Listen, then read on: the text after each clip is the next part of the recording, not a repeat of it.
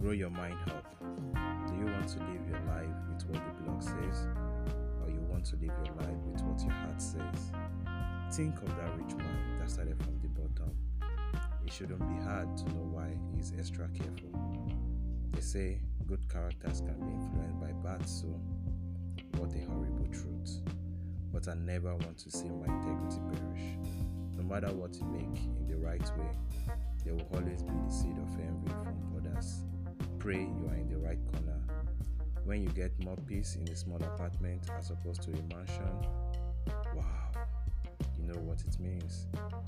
But I'm living my life. You have to live yours. I used to hate their attention, so I run from them. Why do you spend so much to make money just to die from it? Think and reminisce what you can do better. You have too much pressure?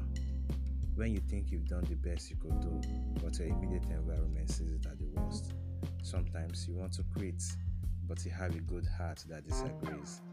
Everyone faces such moments. Oh, I forgot to say, the lady I'm pursuing is so fine. She said no to me indirectly. Today, I remember she was so fine.